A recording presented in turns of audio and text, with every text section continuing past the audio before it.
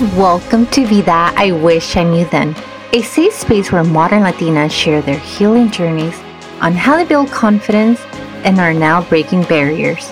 I'm your host, Jess, and this podcast will talk about our cultura and speak on topics we wish we knew before, of course, with a little Spanglish twist.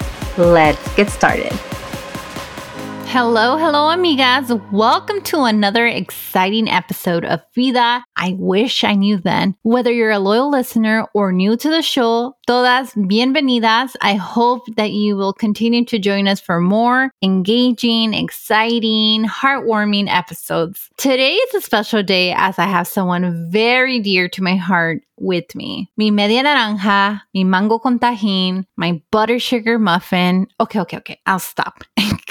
Yes, my husband. Yes, you heard that right. It's the first time that we have a male speaker on the show, and I couldn't be more thrilled that it happens to be my husband. In this episode, we're going to talk a little bit about our relationship and his journey as my husband supporting me throughout my mental health journey, as well as my journey in bringing awareness to mental health through my social media platforms, as well as my podcast. Our upbringings were completely different, and we're going to share some of those experiences on the show, including the story on how we met.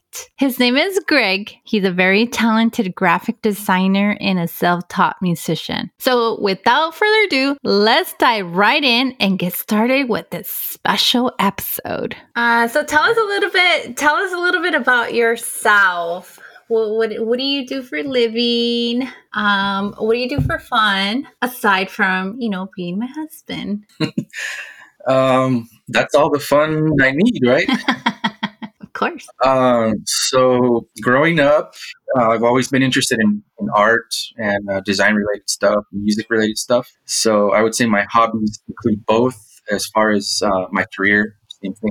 I work as a brand and graphic designer, my regular 9 to 5, and then my hobbies would be more music-related, playing guitar and working in music projects with friends. Awesome. Fun fact, Greg is actually the one that designed, the thumbnail for my podcast. So thank you for that. Mm-hmm. I have gotten a lot of compliments for that, so thank you. I want to share a little bit about how we met. I think I often get this question on how we met, and it's not your traditional story everybody has their way of meeting, right? But I feel like ours is not very traditional. So do you want to tell them a little bit about how we met? Yeah, and I think it's funny.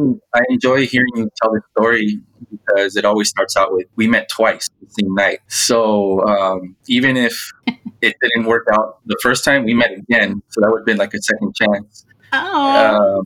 But we first met at a bar, and it was like a regular walking past someone, saying hello, introducing yourself. And then later on, as the night went on, we both had a few more drinks, and we bumped into each other again. And that time, it was a lot different than the first time. We were both more, I would say, tipsy, just being a little silly with each other. And it's always a lot of fun hearing you tell the story because I get to relive the memory. Yeah. So let me back it up a little bit. So before I met Greg, I had two friends that just had turned 21, and I was really excited to kind of show them the over 21 life experience, nightlife. And we were supposed to go to this place in Long Beach called Sevilla's, but we were young, we were broke, and we wanted to go in before they started charging. And of course, being girls, we didn't make it on time. We had to be there before 10, and it was already 11:30. So I had texted a couple friends saying, "Hey, what are you guys doing?" And we ended up being at the same bar where Greg was at. And there was even a funnier part to it too. There was a big old long line to get in, and there was no chance that we were going to get in. So there was like a bus of bachelors, and we started playing along with them. We're like, "Hey, hi." We started making this big old commotion, and we got into the bar. So that's when I met with Greg. And like he said, we met twice. I often ask that question: what do you want, the sober version or the tipsy version? The first version, the sober version, we made eye contact. I think it was by the bar, right, babe? And he, at this time, I was kind of over boys. I didn't want anything to do with boys. And he approached me, gave me his business card. I gave him my business card. And then towards the end, when they were closing the bar, we had already had a few drinks. And I was walking back to the car and I saw this guy that caught my eye. He was about to like lit this cigarette on fire, or not on fire, but lit it up, and I yanked it out of his mouth and I was like, don't you know that cigarettes kill you? And you know, you looked at me and I freaked out because like, oh shoot, what the heck did I just do? And you're like, what did you say? I feel like I always butcher this little part. It was kind of cheesy. I mean, I normally wouldn't say this to a girl that I just met, but because you were so close to my face, I figured I have to make a move, right? So I think what I said was, no one has ever gotten that close to my face without kissing me. And you just pecked me really quick. It was innocent, you know. It was not a big deal, but it made my night. Yeah. And then the next day, I recall getting a text message from this like random phone number, and it says something about like, thanks for my kiss or thanks for my peck. And I freaked out because like, oh my God, what just happened? And, you know, after the calculations, it turns out that it was you from the first time that I met the first guy that I met the first round. Yeah. Yeah, I figured, you know, you were a good-looking girl. I figured you're probably going to get a lot of texts from random guys. So I tried to include the kissing comment because hopefully you would remember it with me. I don't know. I received like 5 kisses. No, I'm just kidding. Probably.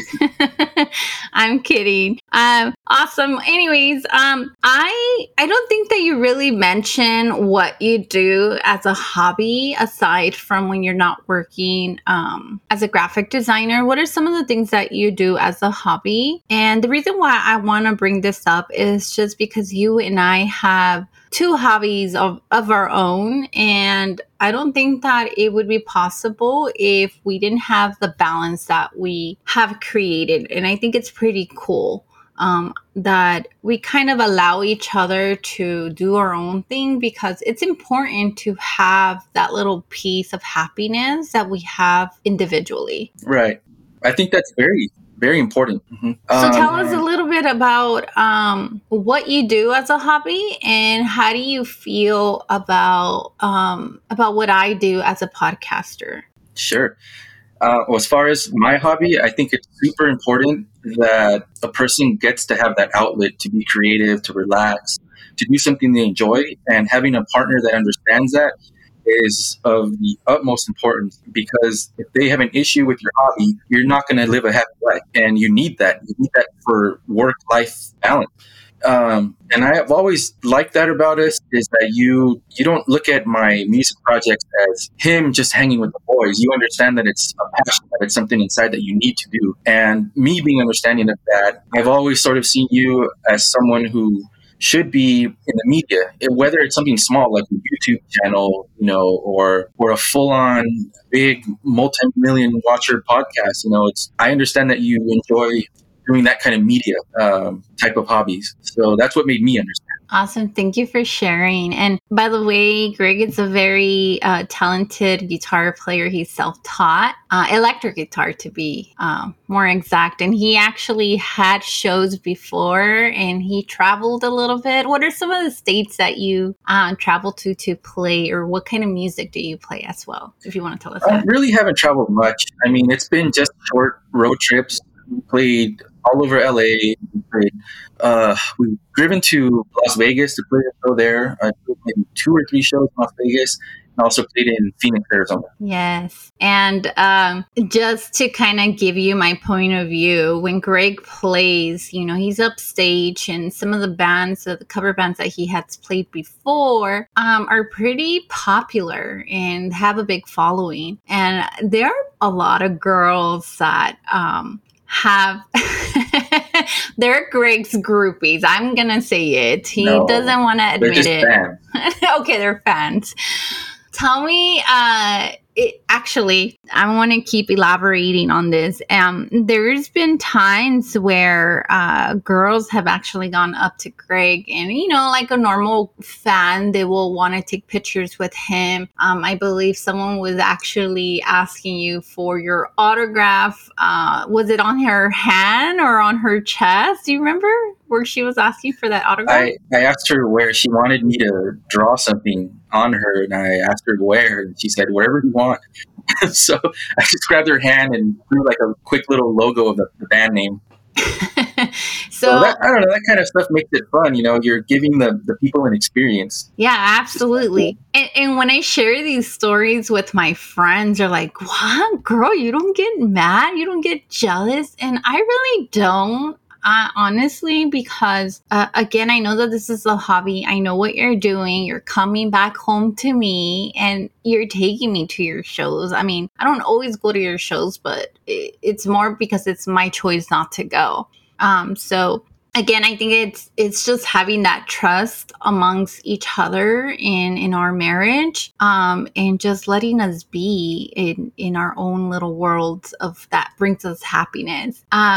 Awesome. So let me switch gears here. You and I have been together for, I lose track, babe. Is it 12? It's been so long. After 10 years, I kind of lost count. I think we met in 2011 on April Fool's Day. April Fool's Day. That's another fun fact there. So it's been 12 years, I guess.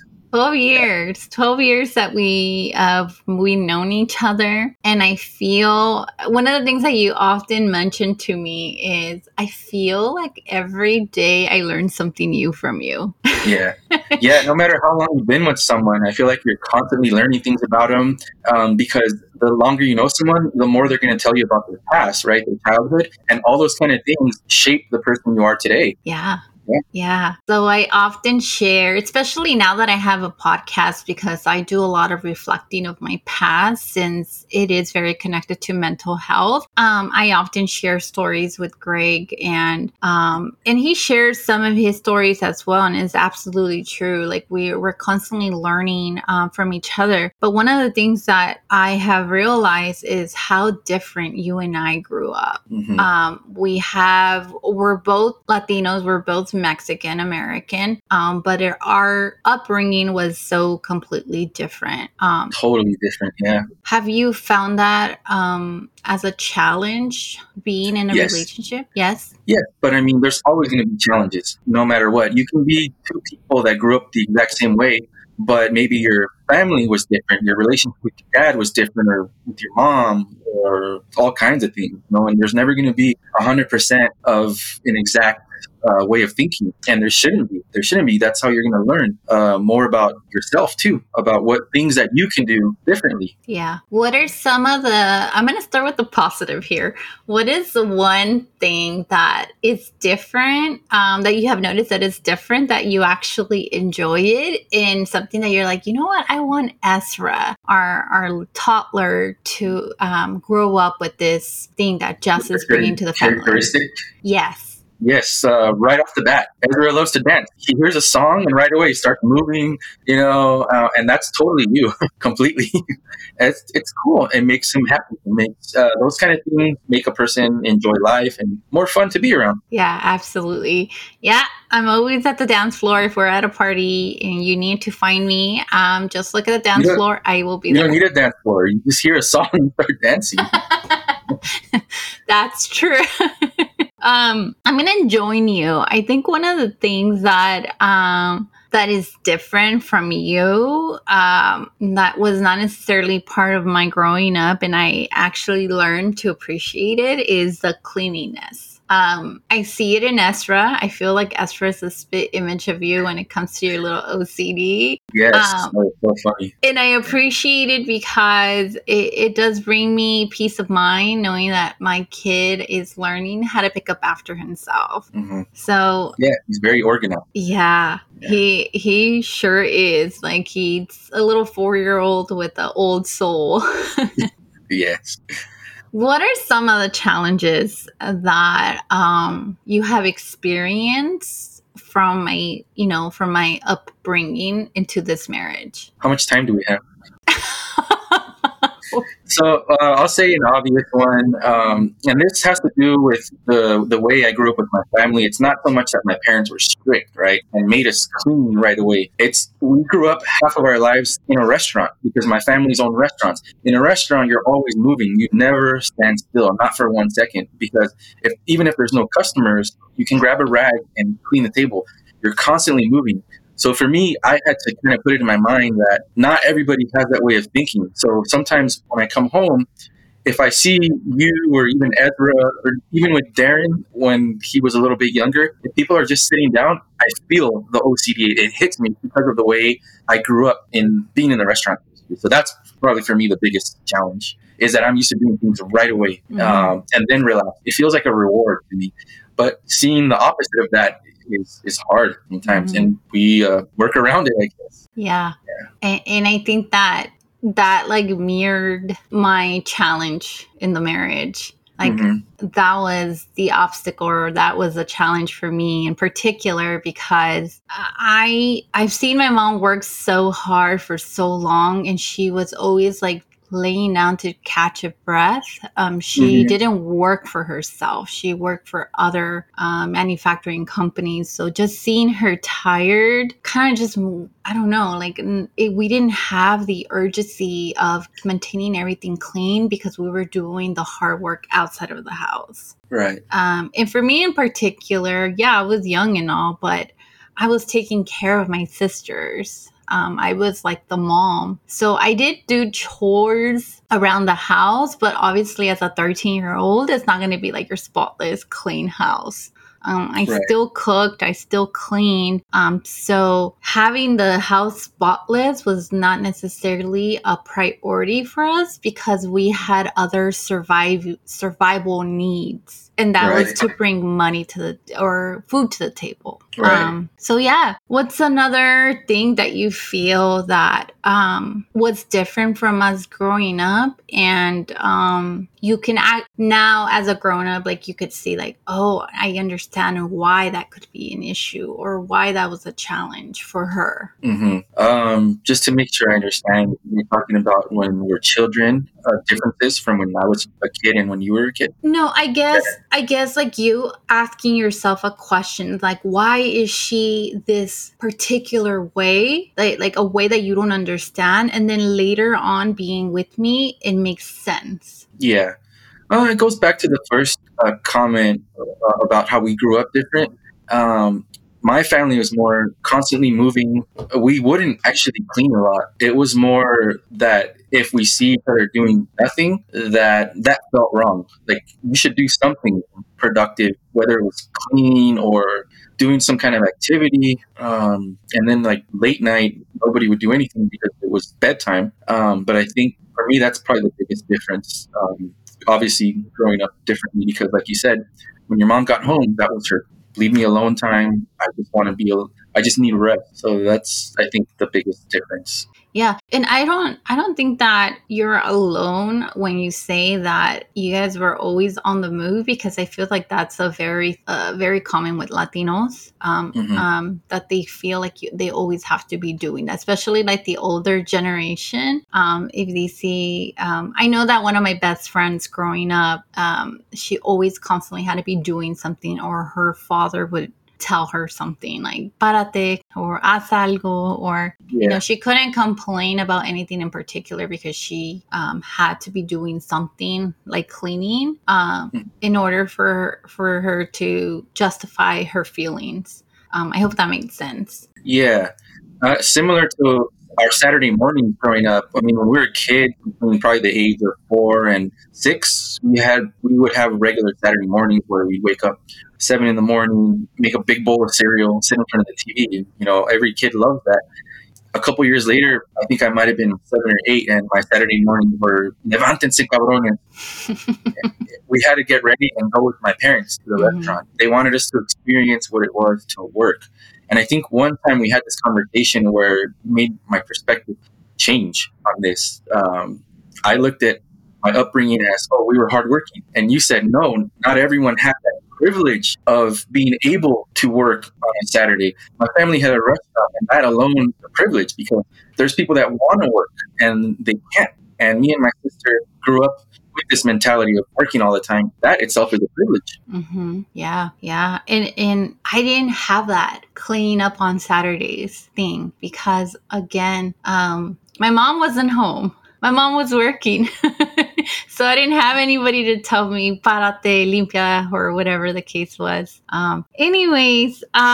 So just like touching base on all of this, I want to move on to my mental health journey. I think that you more than anyone has witnessed my journey with my mental health. First of all, I didn't even know it was a thing. I don't know if you knew it was a thing. But I feel like as I discovered this new world, you have been learning about it along with me as well. Do you want to share with us a little bit about your experience on your point of view, like what you have witnessed? Because I'm constantly sharing like what I feel. But I feel like when someone is going through a mental health journey and self-love and just trying to improve themselves, it spills over or trickles down to whoever surrounds them. So, you as my husband, we would like to hear what have you witnessed from the very beginning till now. All right. So the first time I started witnessing this mental health decline with you, I didn't know that's what it was. The first signs I saw was when you were pregnant. And to me, it was just, oh, this is normal. This is hormones. This is mood swings.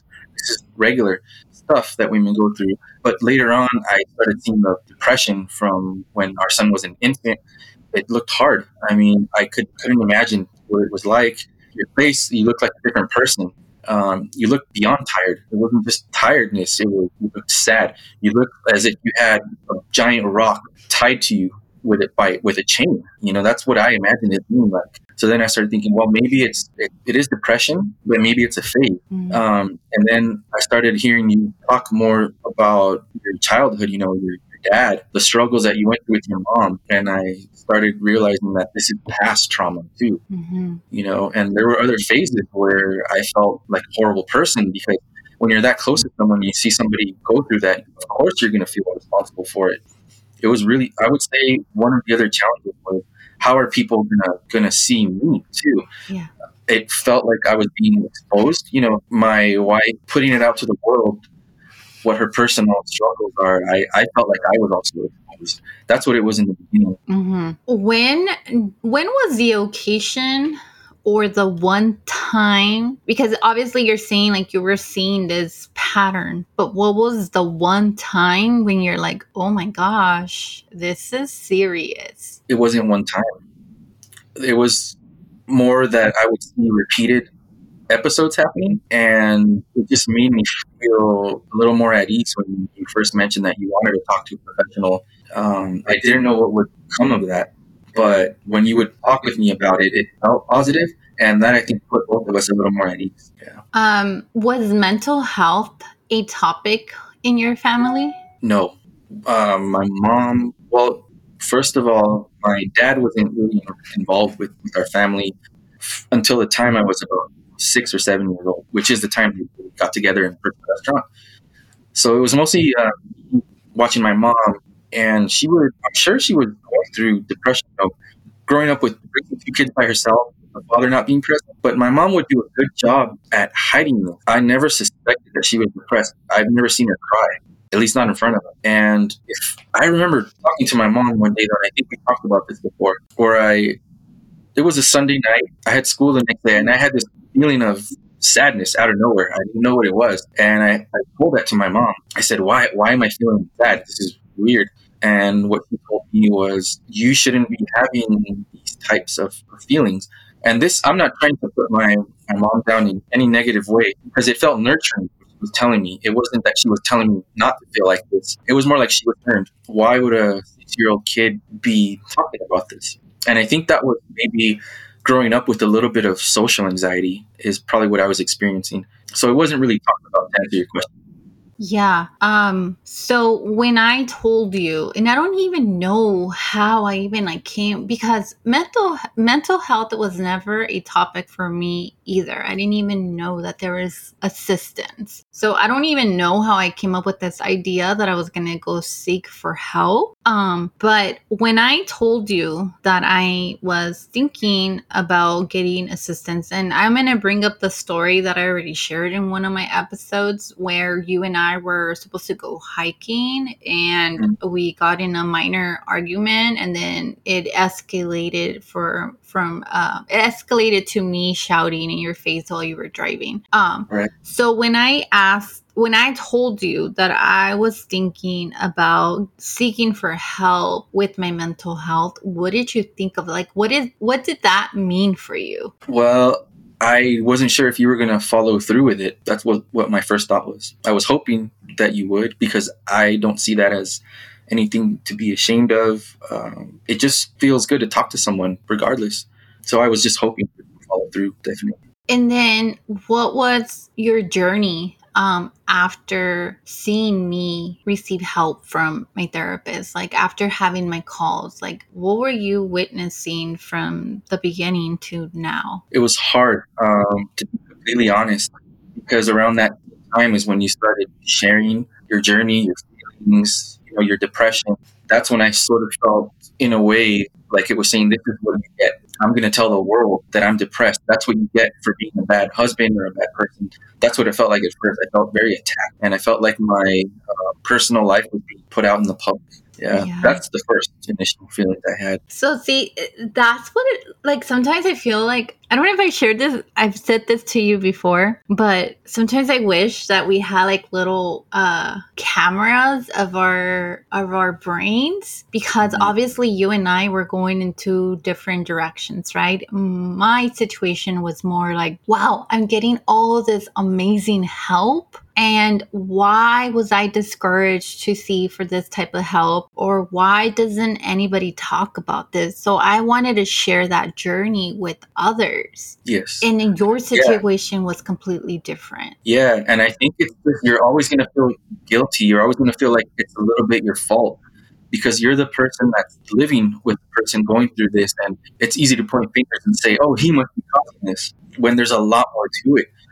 Every couple has these differences and arguments, but a lot of it, I understand now, had to do with your issues with your father, your relationship with him, just personal trauma growing up. Hmm. But just to answer the question, that's what I felt like at first. That was like the initial sort of reaction that I had, is I didn't want people to know all this personal business of ours, because your personal business is also my life. Yeah. And now, based on what you see from the outside on my social media platform, even in my podcast, do you feel differently about it? Really, yeah. It started changing my perspective when it wasn't about how many likes you got or how many followers you got.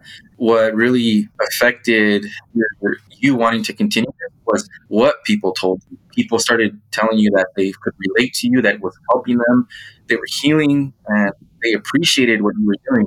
And then I understood a lot better what this was about. This was about helping other people and creating a community that can share and talk about these different, mental trauma. Hmm. How do you feel about people, friends, family, or even strangers, if it's gotten to that point that they question you about what I'm doing with the podcast and Instagram? To be honest, I haven't had people question me. The one comment that I had was from my mom, because she was concerned. She asked me, "Is Jessica okay?" Hmm. I don't think anybody else has commented to me, because maybe they don't want to offend me. I don't know, but Hmm. I personally haven't had much comments about that. But now, seeing you, on these different podcast channels, and you being a guest on other people's podcasts, and just the type of reactions you're getting, the type of appreciation you're getting from people, it's a lot different now. I think now the reaction will be more about how big is of a help is Jessica going to be to people? Is she going to keep growing? I think people are more excited now. Yeah. I think that there's a lot more awareness now than like it's constantly growing around mental health, that I feel that those comments are not as common anymore like they were at the very beginning, because I think people were concerned for those that didn't understand what I was doing. And it's okay. It's completely okay that didn't understand what I was doing. And one of the other things that I often say on my podcast, as well as Instagram and TikTok, is that I don't have a specific agenda or a specific structure of what I'm going to talk on my episodes, because I go along with my emotions. I try to use those emotions to bring awareness to, if I'm feeling that, I'm pretty sure that someone else is feeling the same way. And at the very beginning, it could have been a lot more raw, more when I was a little bit more down. I feel like I have done a lot of healing, and a lot of that happiness is shining through a little bit more. But now that you mentioned that I have been interviewed at other podcasts with other podcasters, recently you and I have experienced traveling or driving down to downtown LA to this beautiful area with First Gen Co. That was a pretty awesome experience. Although you were not interviewed with me, what was your experience and how did you feel about that? You looked completely in your comfort zone. I mean, it's always a little bit nerve-wracking, when you do something like that. But in the bigger picture, it feels like I thought this is what you're meant to do. Yeah, I wasn't surprised. I was like, yeah, she's nervous. That's normal, but this is your thing. Yeah. I do want to say thank you so much for keeping me grounded, because this was the first time that I did like a live podcast where I saw cameras and lights, and it did freak me out a little bit. I almost threw up like 3 times. So thank you for keeping me grounded. Let's see. Is there anything that you would like to share as far as, I don't know, anything about me on this podcast? Off the top of my head, I'm just proud of what you've done, and I believe in you. I know that this could become something that can go as far as you want to take it. Thanks. I I wasn't going to ask you or tell you anything because I was going to get emotional. Do it. I know that it's not easy for someone to be on the other side of someone that is struggling with mental health challenges. And I want to take this time to thank you for being my support system in all of this, because I feel like you have witnessed the most. I feel like you are the one that knows the most about my life. And if I share these things with you, it's because I obviously trust you. And I don't think that I would have been able to follow through this journey if I didn't have you as my support system. So I just want to say thank you so much from the bottom of my heart. Oh, gosh. Always going to be your support system. All right, well, we're going to wrap it up. I'm going to go ahead and close it out by asking you that one famous question. What is something you wish you knew then that you would like to share? I totally didn't prepare for this. Okay. Something I wish I knew then. I did throw you off. I didn't prepare you for this. I wasn't prepared. That not everyone has a bad intent. It's just that because I had social anxiety growing up, a lot of times I would presume that people can't be trusted, and later on my relationship not as open to people that were worthy of a friendship. And those are things that I would have knew then. Thank you so much for sharing that with us. I hope you had fun, and thank you for joining me on my podcast. Very welcome. Very happy to be a part of this journey with you. Love you, babe. Love you. Thank you again for tuning in to Vida I Wish I Knew Then. I appreciate your support and hope to continue providing valuable insights and inspiration. I invite you to subscribe to my podcast and leave a review. Your reviews will help this podcast reach more modern Latinas like yourself who are on a mission to break through barriers. Also follow me on Instagram and TikTok at vida_with_Jess to stay updated on the latest episodes and behind the scenes content. Recuerda, we're all on a journey of growth and self-discovery, and we're here to support each other. Las quiero mucho.